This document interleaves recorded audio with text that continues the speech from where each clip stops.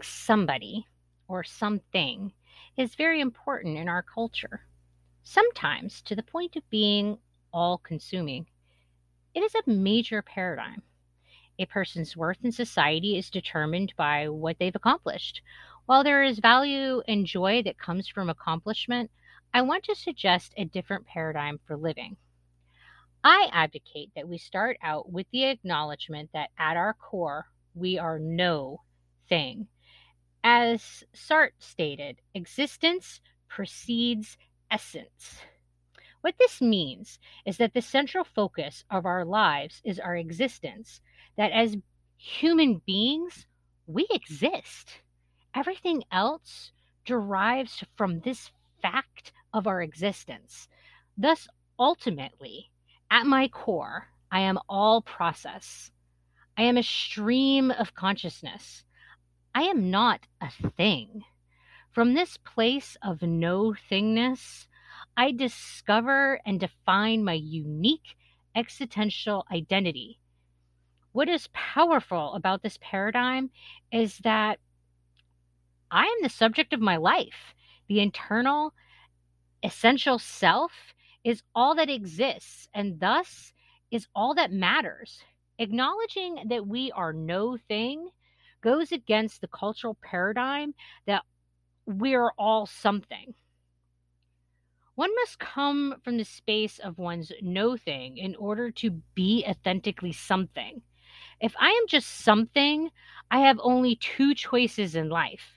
I must continuously strive to hold on to that something, or I must push myself to be another something.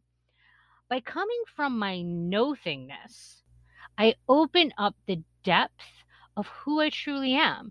I have the freedom to discover what I want my something to be because my whole identity is not solely based upon my something. Rather than feeling devastated that I am no thing, I embrace the freedom that it gives me because I always know that no thing will move into something.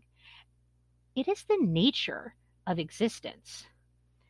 Crisis often mobilizes us to experience the transitory nature of life and our no thingness.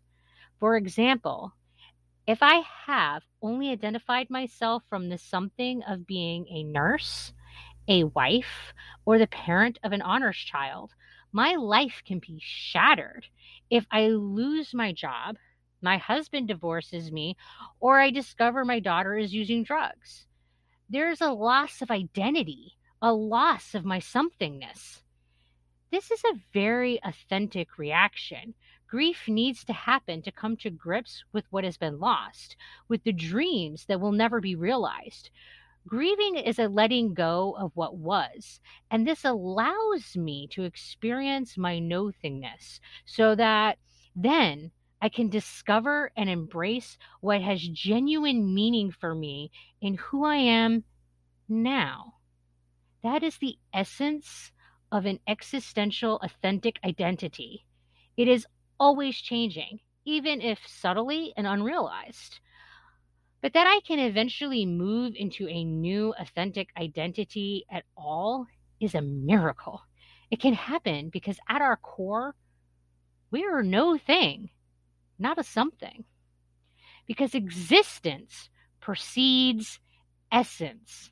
I have the ability over time to make meaning of my life from the process in the moment. Thus, for example, the loss of my job mobilizes me to discover that I'm ready to pursue a different career. And now I have the opportunity to discover a new career that will inspire me. Or my divorce gives me time to take stock of myself and to discover my part in the ending of the marriage. I use this newfound self awareness to take responsibility for how I want to be in my next relationship. With the discovery of my daughter's addiction, I come to grips with the fact that I was not the mom that I thought I was, nor was my daughter who I thought she was. I use this knowledge to reevaluate my relationship with my daughter and decide to be more engaged with her life.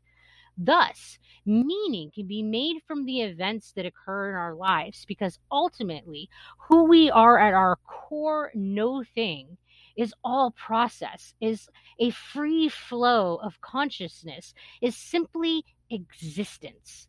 I exist, therefore I am. This gives us the potential to allow a phoenix to rise out of the ashes of our life so a new life can emerge from the death of what was. And this allows us to forgive the deaths we see in those around us, for they too will change in their something. But being able to recognize their essential no thing will give you the wisdom to recognize that something doesn't really matter.